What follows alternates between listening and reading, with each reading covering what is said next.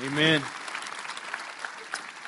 Jesus said to love your neighbor as yourself, and we love our neighbor, man. We love us some Hobby Lobby, all right? And so, not just locally. I mean, how cool is it that Sovereign God would take a Walmart and put a church in half of it, and then this God-honoring picture frame business, Hobby Lobby, in the other half, and that our neighbors would be closed on Sunday, because where would you park if we couldn't park over there? And you guys also know that on Mondays when they get to work, all the picture frames on this wall are on the floor, and they had to clean those up and do not complain about it. So we love our neighbors, and we also should be in prayer for Hobby Lobby corporate, because they have decided they're in a battle right now because they decided to do what's right according to the Word of God, no matter the cost, no matter the circumstances. And so our church is going to be in prayer for them. And we also wanted you to know that church people, which is the new series we're in, church people, doesn't just mean people that work at church, but just like the folks that started Hobby Lobby, it's just all the people that God has redeemed. If you've got your Bible, grab one and go to Acts chapter 11. The scripture is also in your notes, but I'd like for you to grab a Bible, get used to leafing around in there. If you need a Bible, you can take one of ours. We're starting this brand new series called Church People. Part of the reason we called it Church People is because in my 13 years of marriage, Gretchen and I sometimes will be out at a restaurant and she'll lean into me real close and say, "I see church people." And let's just be honest, when you hear the word church people, it doesn't necessarily have a great connotation, does it? I mean, yeah, you kind of think Ned Flanders. And for much of my life, I didn't really want to be church people. And especially after I became a Christian, I got saved at a camp. I'm going to tell you all about that next week. And I began to find that in my pursuit of trying to lead my friends to Christ, the church wasn't even like a partner with me. In fact, it was kind of the other way around. Is that time and time again, I would run into the church as really an obstacle for my friends coming to Christ because of church people. And let's just be honest, the church has a PR problem, and we've earned it. The denomination that I was ordained in when I was ordained 20 plus years ago, the denomination that I was ordained in, they were in a campaign while I was being ordained. The denomination was in a campaign to boycott Disney. Of all places to go against. I mean, the way they were going to attack the gates of hell was taking out Mickey Mouse, okay? And I began to think, really? Okay. I mean, that's how you want to roll. And when you begin to think of church people, if you were to ask the average person that lives in Jacksonville, what do you think when you think of church, and particularly church people? Do you think they would say, "Oh my goodness, those people are filled with grace and love and acceptance, and more than anything else, forgiveness"? No. And so, hey, if you're new to church, maybe this is the first time you've ever heard this, but the closest that you will ever come to encountering the physical manifestation of Jesus Christ walking around on the earth is supposed to be when you get amongst a bunch of church people gathered in His name. That the church is supposed to be the body of Christ, the physical manifestation of Jesus Christ on this earth. That whenever we gather together in Jesus' name, it's supposed to be the closest that you can get to actually walking and talking with Jesus. And what breaks my heart as a leader of one of these things is that the institution or the organization, or to use Bible words, the ecclesia or the movement that God instituted to be the primary communicator of the good news of Jesus Christ to the ends of the earth is actually often the thing that stands in the way of people meeting God. And so for the next 3 weeks, we are going to talk about church people. If you go to Acts 11, we'll begin in verse 1. Now the apostles and the brothers who were throughout Judea, they heard that the Gentiles had also received the word of God. If you were here during the last series, you remember that Peter, a Jew, meets this guy Cornelius, a Gentile, this divine appointment, and Peter shares the good news, the gospel of Jesus Christ with Cornelius. Cornelius receives Christ as his Lord and Savior. He surrenders his life to Him. He's filled with the Holy Spirit. He's over there speaking in tongues. And now church people do what church people do best. Now the word's getting back to church people, and what church people love to do is they like to get together and vote on whether God can do what He's already done. all right? They get together and go, Lord, we got to vote on whether you can do what you've already done. And so let us vote, and we'll see if you get to keep doing that. And so that's what's going on here, verse 2. So when Peter went up to Jerusalem, the circumcision party, and let's just be honest, there ain't no party like a circumcision party, right? Hey, ho. It's not really a party you want to go to, okay? It gets weird. So the circumcision party criticizes him. Now listen, here's the thing. Nobody knows they're in the circumcision party. You know that? And let me just ask you, why is there, these are Christian people, okay? These are like the insider people that are in Judea. Remember, apostles and brothers in Judea. And they are criticizing Peter for what? For sharing the gospel with those people. Why is there so much criticism within the church? I'm going to tell you, you type in your favorite preacher's name in Google, and you'll get a couple of his websites, and then all the rest of them will be criticism about that man and what he did wrong or didn't do right, right? I mean, that's what it is. The nature of the evangelical church is just not just a critical mind, but also a critical heart. And let me just tell you, that's not how we will roll at the Church of 1122.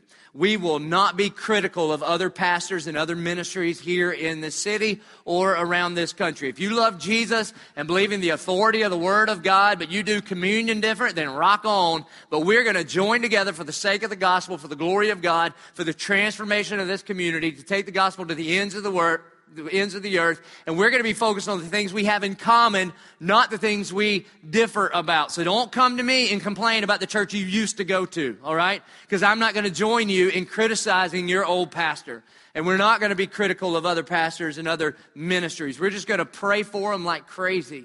And so I don't know what the problem is in the church where everybody's critical of one another. Look, having a critical heart is not of Jesus. We're supposed to put on love. And listen, and people will be like, no, but I'm defending the truth. Look, maybe the truth doesn't need you to defend it. That's like a kitten saying to the lion, I'll defend you. All right, kitty cat? The truth is a who, not a what. Jesus says, I am the way, the truth, and the life. And he might not need your help.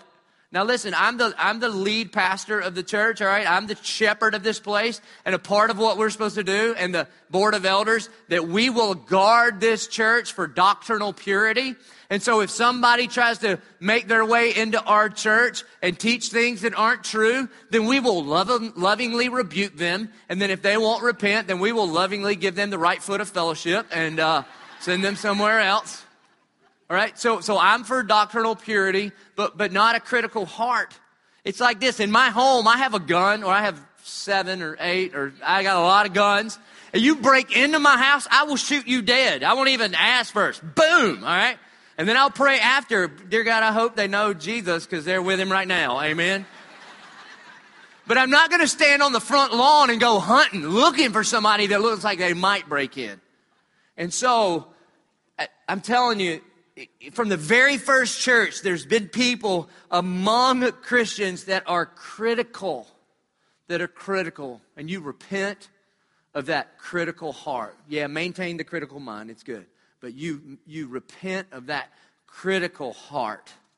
And so Peter responds to their criticism, and he's just going to walk them through the events that just happened in chapter 10. And so here was their criticism.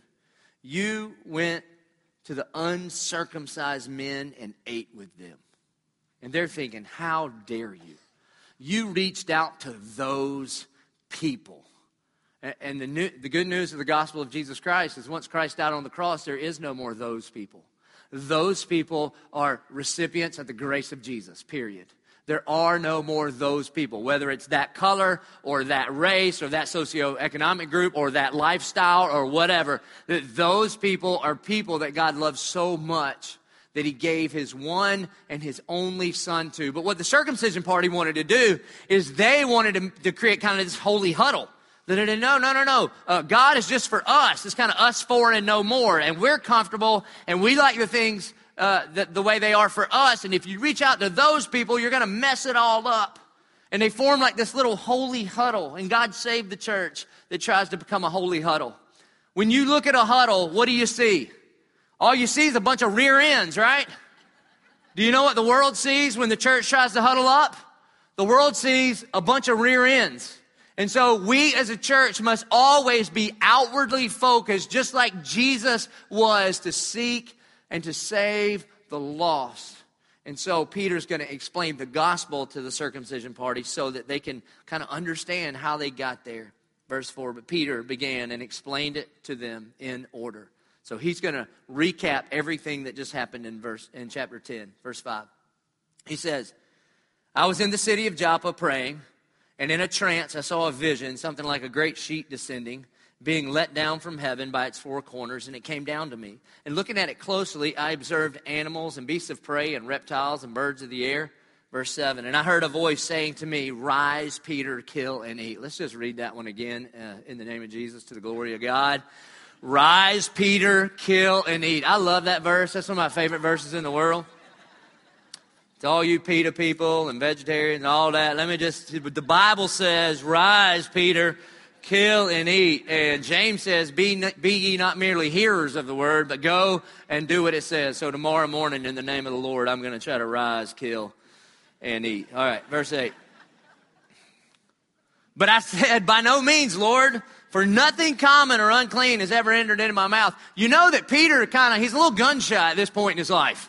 Because every time he tries to do something, he kind of jacks the whole thing up, doesn't he? You remember? I mean, it's just over and over and over and over. Peter's in the boat one night, and he sees Jesus walking on water, and he says, if it really is you, Lord, call me to come out and walk on the water with you. And Jesus says, come on and walk. And Peter gets out of the boat and does like this Ric Flair, woo, does this walk. And then he takes his eyes off Jesus, and he gets afraid, and he begins to sink. And remember, Jesus says to him, you of little faith.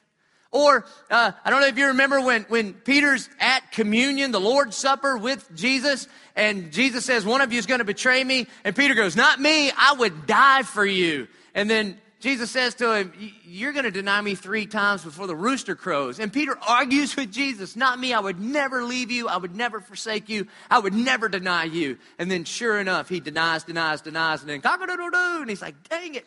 And then after Jesus gets arrested, these guys come to arrest Jesus on their way, and Peter pulls out a sword and chops this dude's ear off. And then Jesus picks it up and is like, really? And then kind of puts it back up. Very loose translation, but everything Peter does is wrong. When he tries to do right, he just messes it up. So if that feels like your Christian life, then you're going to be a great disciple. So he's a little gun shy. He sees this, this big sheet with like a pig on it, and he's like, I would never eat that. Verse 9, but the voice answered a second time, so it's got to tell him again. The voice answered a second time from heaven, what God has made clean, do not call common. To which, Peter's going, oh, praise God, I always wanted to eat bacon. I mean, it just smells so good. How could you not be the God of bacon? You've got to be, because the only way to make bacon better is to wrap it in what? Bacon. Amen. Come on, baby. That'll preach. That's in the Bible, sort of. All right? Verse 10, and this happened 3 times. You wonder why I tell the same thing over and over and over? Because most of us are hard-headed. You're hard-headed people, all right? But you're going to be good disciples. This happened 3 times, and all was drawn up again into heaven. And behold, at that very moment, 3 men arrived at the house in which we were sent to me from Caesarea, and the Spirit told me to go with them, making no distinction.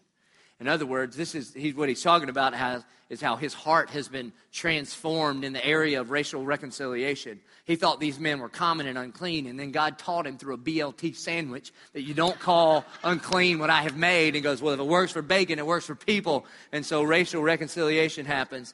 These 6 brothers also accompanied me, and we entered the man's house. And he told us how we had seen the angel standing in his house and said, send to Joppa and bring Simon, who is called Peter, and he will declare to you a message by which you will be saved, you and all your household. Verse 15, and as I began to speak, Peter's still a little bit bothered by this too. I don't blame him as a preacher. As I began to speak, the Holy Spirit fell on them just as on us at the beginning. So Peter's saying, hey, y'all can't believe this. I wasn't even at the end of the sermon where I asked everybody if they want to be a Christian or not, and they got saved before we even got to the end of the sermon. How cool is that? God saved them before the sermon was over. I know you wish that would happen too, but we'll see. Verse 16, and I remembered the word of the Lord, which is really important when you're a preacher, all right? Is to remember the word of the Lord. And he says, I remember the word of the Lord, how he said, he's talking about Jesus, how Jesus said, John baptized with water, but you will be baptized with the Holy Spirit. And this is very, very important, okay, especially if you got like a charismatic background. And what Peter is saying here is the events that I experienced are not my Lord, but Jesus is my Lord, and my authority is the Word of God. And the experiences that I'm having now line up with what God's Word said. I didn't realize that the Holy Spirit was going to fall out on the Gentiles, but then when it happened, I remembered what Jesus said, that John baptized with water, but that you baptize with the Holy Spirit. And so it's why at the Church of 1122, what we try to do is really, regardless of our experience, but we submit to the authority of the Word of God. And then he asks this question. So he lays all that out to the circumcision party. And then he says, if then God gave the same gift to them as he gave to us when we believed in the Lord Jesus Christ. In other words, hey, look, I got, good news or bad news, circumcision party. I don't know how you want to take it. But Cornelius' house experienced this like Gentile Pentecost. The Holy Spirit of God fell on them and dwelled within them. They have surrendered their life to Jesus just like you and I have surrendered our lives to Jesus. And they're going, well, I don't know. And meanwhile, Cornelius is in the back just speaking in tongues, right? And they're going, see? And it's exactly what Jesus said would happen. And then he asked this question. Who was I that I could stand in God's way?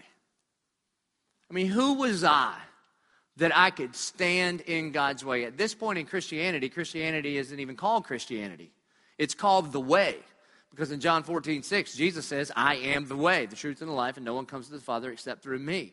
And so, anybody that was a disciple of Jesus was just said they were a part of this new thing called the way. And Peter's saying, who am I that I would stand in the way of God? And to stand in the way of God, it's like standing in the way of a freight train. It can be a mess for you, and the freight train doesn't even really notice that much. Now, let me just tell you something that breaks my heart, that really causes me to lose sleep, especially now that I am a leader of one of these things called a church, is that the movement that God initiated called the church, the ecclesia, the called out ones, this movement whose primary responsibility is to glorify God by sharing the good news, by making disciples all over this world, that we could actually be the number one perpetrator of keeping people from meeting God. And so I want us as a church to look in the mirror and say, what are we doing? Who am I that I could stand in God's way? It leads people like Gandhi to say things like this. I like your Christ. I do not like your Christians. Your Christians are so unlike your Christ that it's actually oftentimes church people that don't help make a way for people to meet Jesus, but actually stand in his way. And the easy thing here would be for me to just pick on a lot of other different kind of churches. And in fact, you'd love it. We'd love it. Look, you laugh and we laugh. We have a good time. And then when we get done, we could just all high-five each other in our own self-righteousness, and it would do nothing to grow us as a body and grow us as a church. But I want to lead the kind of church. I want us to be the kind of body of believers that never stands in the way of what God's doing, but we join in what God is doing. And so how do we stand in the way as a church or as church people? I'm just going to go through some that I thought of. You could probably think of 100 more, but here's one. One is by not inviting our friends. By not inviting our friends. Like God could be moving in your workplace, in your fraternity, in your sorority, in your classroom, in your home. And he could be working amongst those folks, and God's doing something incredible in your own life, but you're just keeping it for you and you're not reaching out. And it could be a way that you're standing in the way of God. One of the things that's been interesting in the last month or so is when people find out that I'm the pastor of the Church of 1122. And they'll say, wow, you're a pastor? In which I go, oh, thank you, Jesus, okay? Because if anybody says, you look like a pastor, then I quit. I'm out. I'm joining the UFC. That's where I'm going, okay? I'm out of this. But then they'll go, I hear this over and over and over, which this is good. They'll say, man, I've heard so many great things about your church. To which I follow up with, has anybody invited you? And I hear, no, just hear great things. Listen, folks, ideally what I'd love to happen is that you would be the kind of disciple-making disciple that would share the gospel wherever God leads you to share the gospel, and that you would lead your friends, coworkers, family members to Christ at school, at work, at home, and then bring the new believer here, and we'd all celebrate that together. Right? And I don't even like the word balance, but on a parallel track, what I would like for you to understand is that this place is for you, that we are the Church of 1122, when we gather on the weekends, that we are a partner with you because we want to create a safe place where you can bring your non-believing friend so that they can hear the most dangerous message ever, that God loves them enough to die on a cross to save them from their sin. You see, when Jesus called out one of his disciples named Philip, he says, come and follow me. And Philip's like, hold on, can I go get one of my buddies first? And he goes to his buddy Nathaniel, and he's like, Nathaniel, I think we've found the Messiah. You got to come and check this out. And then Nathaniel's like, I don't know, where's he from? I heard he's from Nazareth. He's like, yeah, he is. And he asks, can anything good come from Nazareth? You know, it'd be like today going, can anything good come from Palatka? Like, I don't know. And so Philip answers. He's like, I don't know. I've never been to Palatka, never been to Nazareth. But why don't you come and see? And we want to be that kind of come and see church where you, even if you don't have all the answers for your friends, but you can tell your folks, hey, why don't you come and see what God is doing? And let me tell you this. If you were here and you're a guest, if you're one of our guests today, because someone invited you, you know why they invited you? Because God has done a transforming work in their life, and they love you enough to share that with you. And they couldn't exactly tell you that on the golf course. They couldn't be, on the third hole, be like, hey, Ralph, I love you. And God has given me a burning passion in my soul for your heart. Because Ralph's going to be like, thanks, Ted, but we're never playing golf again, all right? I'll see you never, all right? But that's what that invitation is about. So we don't want to stand in God's way when He is pursuing someone.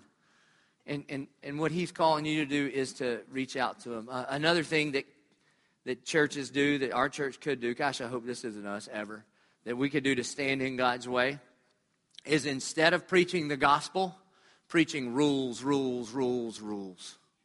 Instead of preaching the gospel, preaching that you need to become a better version of you. That here's 5 steps to be a better version of you. Here's how to get out of debt, and here's how to cuss less, and here's how to have better friends. Because what begins to happen is, if you create this arbitrary list of rules that good Christians don't do, 1, it's not the gospel, and 2, it is exhausting. It leads to lifelessness. And I'm just going to tell you, you can't do it. The rules that I grew up with in my, I grew up in a small town in the South, and the message I heard from church is, God is good, you are bad, try harder, see you next week. And the rules were, we don't smoke or drink or chew or go with girls who do. And I was in Dillon, South Carolina, that wiped out all the girls, right? And I thought, And you've all tried that. Whatever the list is, whatever it is. We don't see these movies, whatever the list is. Or you can drink, but just wine with dinner. Or if you're Baptist, you can only drink NyQuil. That's what Baptists love to get sick, right? Well, I drink me some NyQuil, baby. Ooh, I think I feel a cold coming now, all right?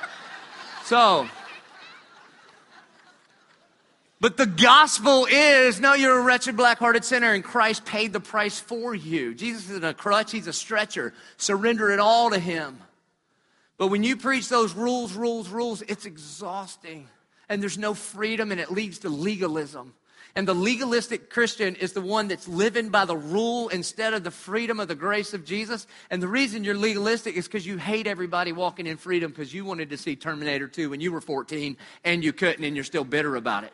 And you think God owes you something. God, you owe me the job, you owe me health, because I wasn't partying on Friday night. I was at youth group spelling out words like joy with my hands, so you owe me. And the Bible says, for freedom Christ has set us free. Stand firm, therefore, and do not submit again to the yoke of slavery. The yoke of slavery that he's talking about to the church in Galatians is the law. And we are free to walk into freedom. Now, does this mean we're soft on sin? If you think so, you hadn't been here before. All right? Because we hammer down on sin. Is sin a big deal to God? Yeah, it killed His Son. Big deal. Big deal.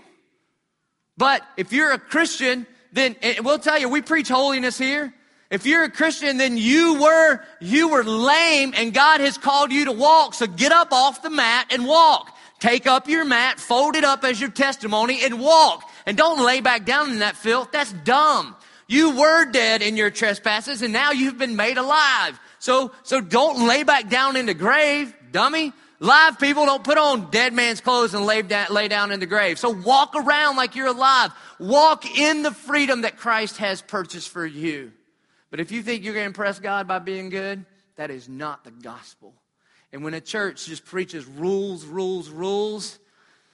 it leads to this kind of conversation. How many of you have ever talked to somebody about coming to church and they say, well, I would, but I'm not coming to that church because churches are full of hypocrites?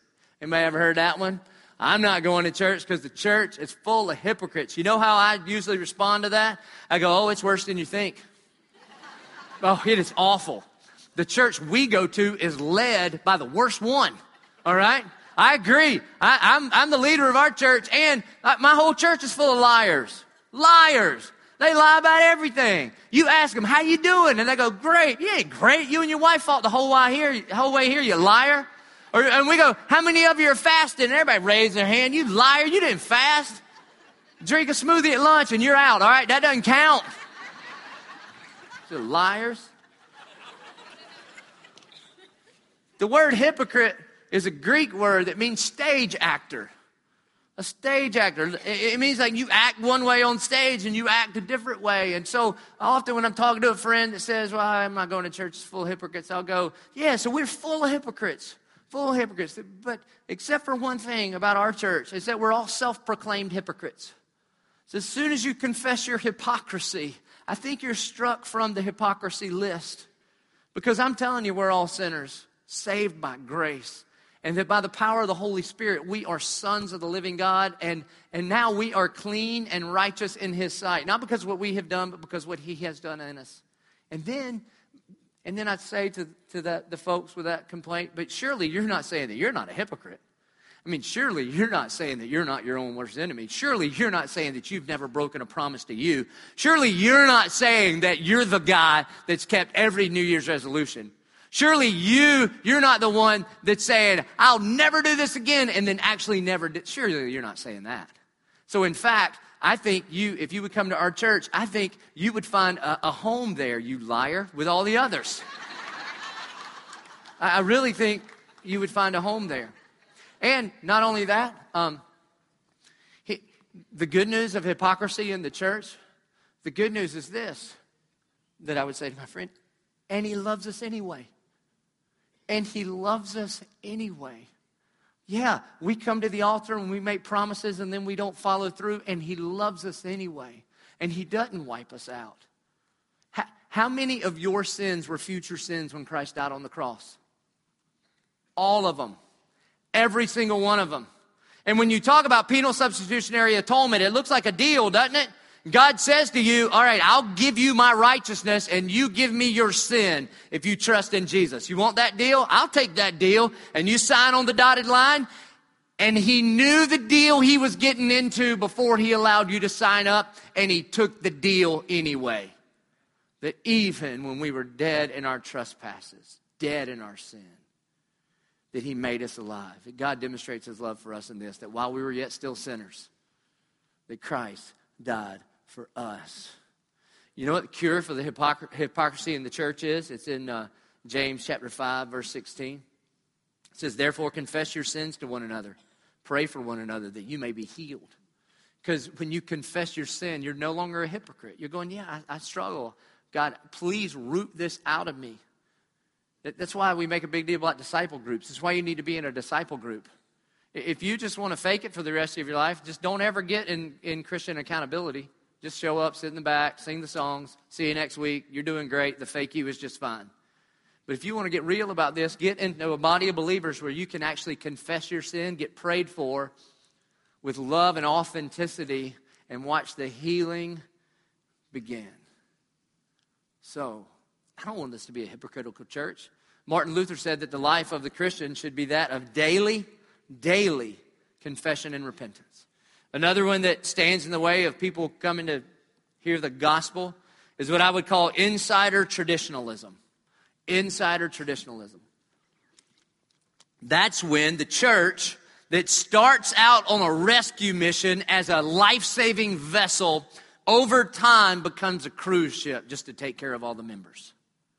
And I'm telling you, nobody ever thinks that will be their church. But if you're not careful, it becomes easy to just take care of everybody that's here as opposed to being about the mission that Jesus was about, which was to seek and to save the lost. So I don't want to pick on a particular worship style, okay? But traditional things in a church are great if you grew up in that tradition, right? So I kind of came up Southern Baptist.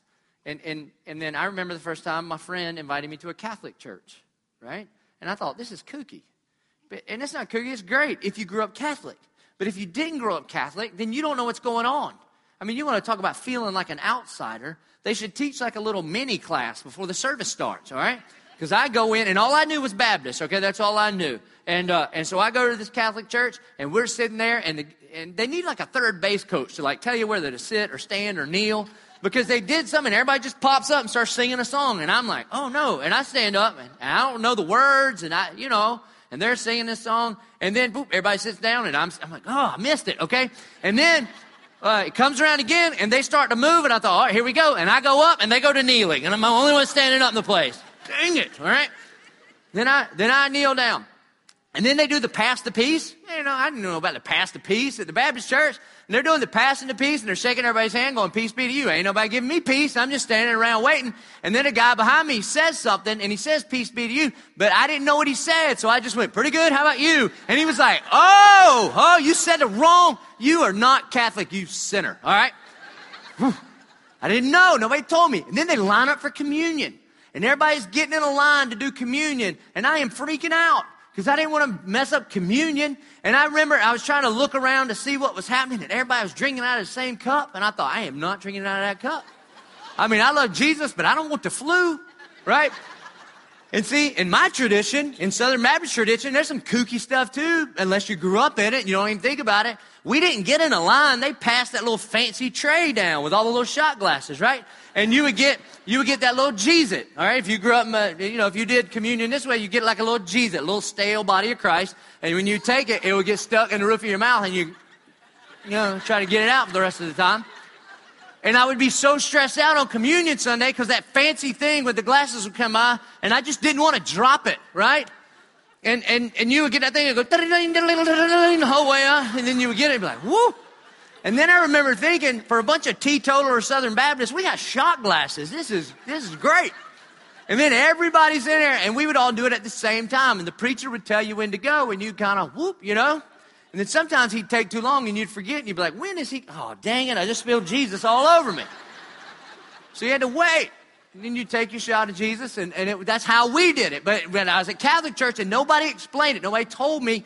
And so then it's my turn. I get up to the front of the line, and I didn't know the code word. In Catholics believe in literal transubstantiation, that little bread literally becomes the body of Christ. And so if you ain't Catholic, you don't get it, all right? You can't have it if you're a Baptist, you got to be Catholic. And they ask you a little code word question, but I didn't know the response. Nobody told me. So I'm just standing there, and they ask me stuff, and I'm going, I don't know. And then nobody also told me in Catholic, you can just tap out, all right? You can tap, and they'll let you out of the whole deal.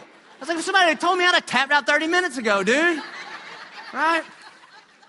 So then we finally get to the sermon, and I'm going, it was 4 minutes long, and the dude sung half of it. I was like, now finally they got something right. All right, that was great. But when I left, I told my friend, that wasn't even like real church. But what I meant is it just wasn't what I was used to. And that's why some of you Catholics, you went to Saturday Mass last night to go to real church, and now you're here to, learn a little Bible. And on the way home, you'll drive by your Catholic church and give a little, and then you'll be all right. So here's the thing. Again, church traditions are great if you grew up in that tradition. So the Bible talks about really parallel tracks. It talks about contextualizing the gospel and contending for the truth. And I'm not looking for balance. I don't like balance. Balance is it's overrated, except for maybe if you're walking, okay? But I'm looking for both and. That we want to contextualize the gospel in such a way that it makes sense when you come in here. That that you don't need a class before you come to 1122 to get what's going on. And no matter where you are on the spectrum of your church experience, whether you were raised in high church or this is your first time you've ever been in a church, that it would at least make sense to you. But we will also contend for the good news of Jesus Christ, that we just tell the truth here. I mean, right? That's why we're walking through the book of Acts for like the next, 11 years or so, okay? Just verse by verse. But I feel like my job is to do it in such a way that makes sense to you, that we contextualize it. Because you could contend for the truth and say true things, but if you say it in a language nobody can understand, it doesn't really make a lot of sense. And then also, and this happens a lot these days, that you can over-contextualize. And that the real goal is not to glorify God, but the real goal is to keep everybody comfortable. And that's not going to be the kind of church we're going to be. All right? In fact, there are some pretty famous pastors right now that are very successful and that I really look up to. But they will say things like, we don't even call our singing worship because we don't want to offend people. Well, hey, listen, I hate to break it to you, but you're at church and we're going to worship Jesus with everything we're made of. And here's why. Because we really believe it. And we really love it. And I know the singing part can get weird for you, and it ought to be weird for you.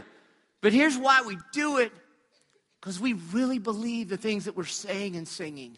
And if a friend brought you and you look over at him and he's got his hands up in the air and he's crying and you think, uh-oh, I'm at a cult. You're not at a cult. The dude loves Jesus. He just really loves him with everything he's made of. And it's not just a belief system, but he's really bought into this personal relationship with the Lord. So I praise God more than you know that we have a worship pastor and not a rock star. We have a worship pastor. And every week when we gather, we seek to glorify God in worship and word. But we want to do it in a way that helps you to understand the gospel, the good news of Jesus. And so, the last one, I'll end with this one. Probably the number one thing that stands in the way as a church, I hope and pray it's not our church, is judgmentalism. Is that people say, well, I would go to church, but I feel so judged. Which is crazy, isn't it? If the church is supposed to be the embodiment of Jesus on earth, and he reached out to the most judged among anybody in that society. And he reached out with love and grace and mercy and truth. But you ask people in Jacksonville, hey, what do you think about church? And not one person's going, wow, full of grace and mercy. They'll talk about how judgmental the church can be. And if we're honest, we earned it. And I don't want this to be that kind of place. I just want to share with you a story. It happened almost 20 years ago. I was about 21 years old. I was in seminary, and I lived in North Myrtle Beach, South Carolina. It was in the summer break, and nobody ever goes back to Dillon. You just keep going 30 minutes, and you get to Myrtle Beach, right? Kind of the redneck Riviera. And so that's where we would all go. And I had 3 jobs, all right? I worked 3 jobs. And the reason I had 3 jobs is because I was 21 years old, and I was a man, and I didn't want to live with my mama. Right, jot that down, some of you boys. All right. So it's a different sermon. I'm sorry. So I waited tables at Barefoot Landing. I was a youth pastor at a church about 30 miles inland, and I also worked the front desk at World Gym. So every morning I'd open the gym and work at World Gym. And it was great. And so the owner of World Gym was this great businessman, because right across the street from World Gym was a Crazy Horse strip club. And what he did is he went to Crazy Horse and he told all of the dancers there, hey girls, you get a free membership to World Gym. So every morning about 10 o'clock, our place would fill up with the Crazy Horse dancers. And so there'd be like 10 or 12 girls and about 40 dudes from North Myrtle Beach, all right? Some of you are already getting nervous because I'll just call them strippers. Does that help you? Okay, so the strippers were there working out.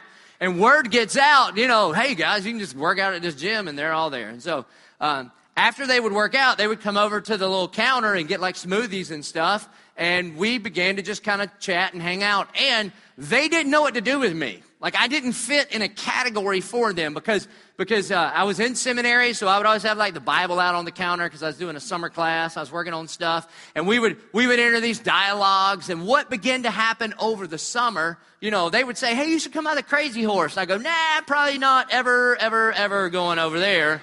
we'll just talk here.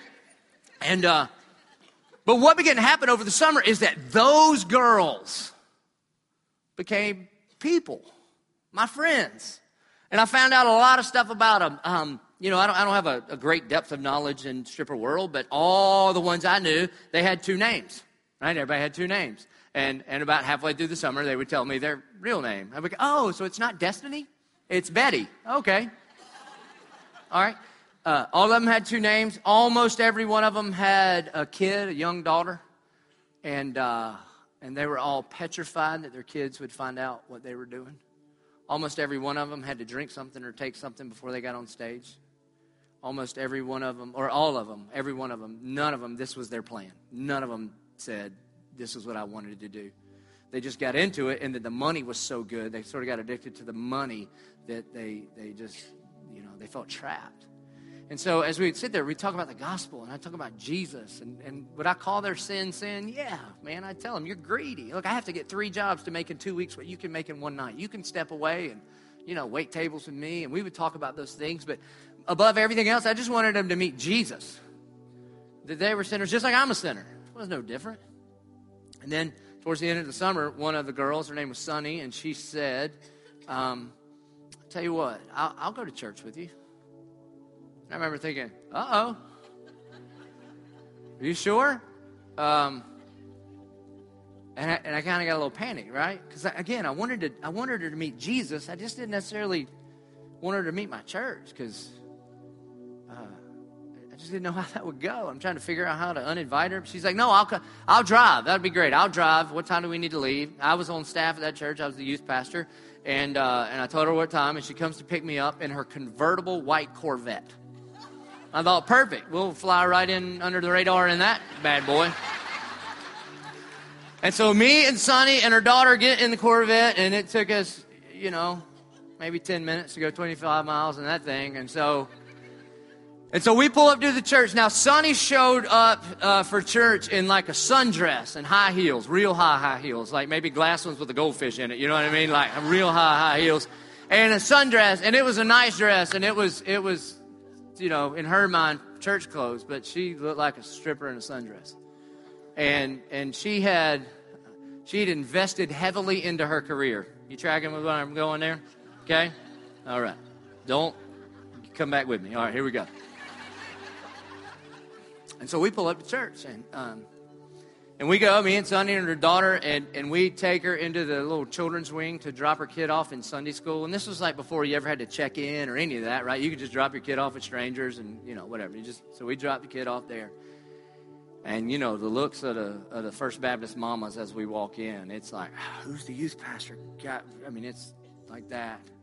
And then we go into the sanctuary. When you're the youth pastor, you do announcements. That's all they'll let you do. And so I get up in front of the church to do announcements. And as I'm standing there, and Sonny's sitting like on the second or third row, and I can see the stairs are just tangible. And the little conversations and the whispers and all that's going on. And I just remember standing in front of that church just thinking, oh, no.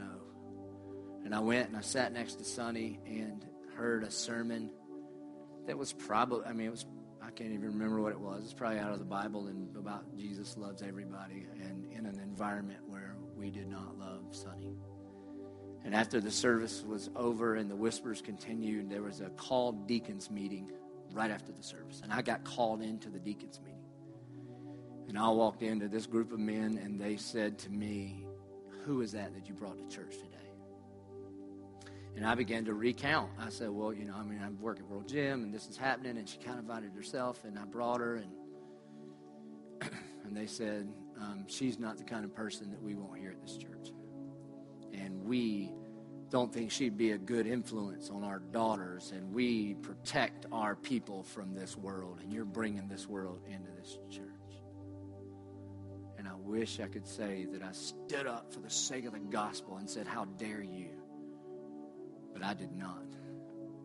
I was more concerned about what the deacon body thought about me than I was the gospel that day. And so I just kind of bowed my head and tucked my tail and walked out. And then there's Sonny waiting. And everybody had left. And she was waiting on me, and she's a smart girl. She had realized that I'd been called into the principal's office. And she said, they had to meet about me, didn't they? And I got in that car, and I lied and lied and lied. No, they didn't, and you're just being paranoid. And on the way home, she put the top up, and I look at her and just trying to make conversation. Said, so what did you think about church? And with tears rolling down her face, she said, I've never felt more degraded in my entire life. Now, folks, the night before, she had been naked on a pole for $1. And she had to take pills to do it. And then the next day, she is sitting in the very movement that Jesus proclaimed would be the herald of the good news of Jesus Christ. And I would say, rightfully so, she felt more valued at the Crazy Horse than she did in a local church because of the way she was treated. Because of those people. And I was on staff with those people. And when we got back home and parted ways, I saw her for about 2 more weeks before I had to go back to school, and it was awkward, and she wouldn't make eye contact, and she never went back to church. And that has haunted me for the last 20 years. And so I would like to say to you, if you have ever been beaten up or battered or bruised by the church, in the name of Jesus Christ, I want to tell you, I am so sorry that the church is not here to beat you up or to bruise you, but Jesus was battered and bruised for you. And the church is supposed to be the one that tells you that and shows you that. And so when we started the Church of 1122, we decided that this church is a movement for all people. All kind of people, all lifestyles of people, for broken people, for all colors of people, for all people to discover and deepen a relationship with Jesus Christ. And that is the church that till my dying day, as long as God puts breath in these lungs, that I want to be a part of, and I know you want to be a part of, church people. And so may we never stand in the way of what God is doing, but may we always be proclaimers and examples of the gospel of Jesus Christ. Would you please stand and pray with me? Our good and gracious Heavenly Father, God, would you call us to repentance when we have ever looked at anybody as those people? God, may we see those people at the foot of the cross. They're just like us. We're all just people. God, we're all sinners far from you. God, you died to reach out and reclaim all of us, God, for any that would believe in you. Holy Spirit, would you convict those of us in this room that need to be convicted? Lord, we repent of that big brother attitude that's mad when our younger brother comes home and he gets a party. God, may we repent and confess that. And God, Holy Spirit, would you move in this place? Would you supernaturally heal? Because Jesus, you purchased healing by your stripes. Holy Spirit, would you supernaturally heal the broken hearts in this place that were beat up in your name? Jesus, in your name, would you heal hurt and broken hearts? God, if there's any person in this place that has been hurt or beat up or bruised, in Jesus' name, would you call them to healing in this place? And God, may this place always be an emergency room. May it always be a hospital. And God, if it ever shifts into a country club, God, would you shut the doors on this church and scatter your flock to a place where they would be cared for? But God, to the elders and to the staff and to the deacons and to the leadership of this church, God, would you help us be so close to you that we always see people the way you see people, as recipients of your grace. God, may we love like you love because you first loved us. We pray it in Jesus' name, amen. Hey, this could be a time of healing if you'll let it. So let us respond by coming to the altar. If you've been beat up and battered and bruised, come to the altar and be healed in Jesus' name. If you need to repent of having that church people kind of attitude, then you come and you lay it at the altar and you leave it here to be consumed by the fire of God, never to take hold of your life again. Let us respond.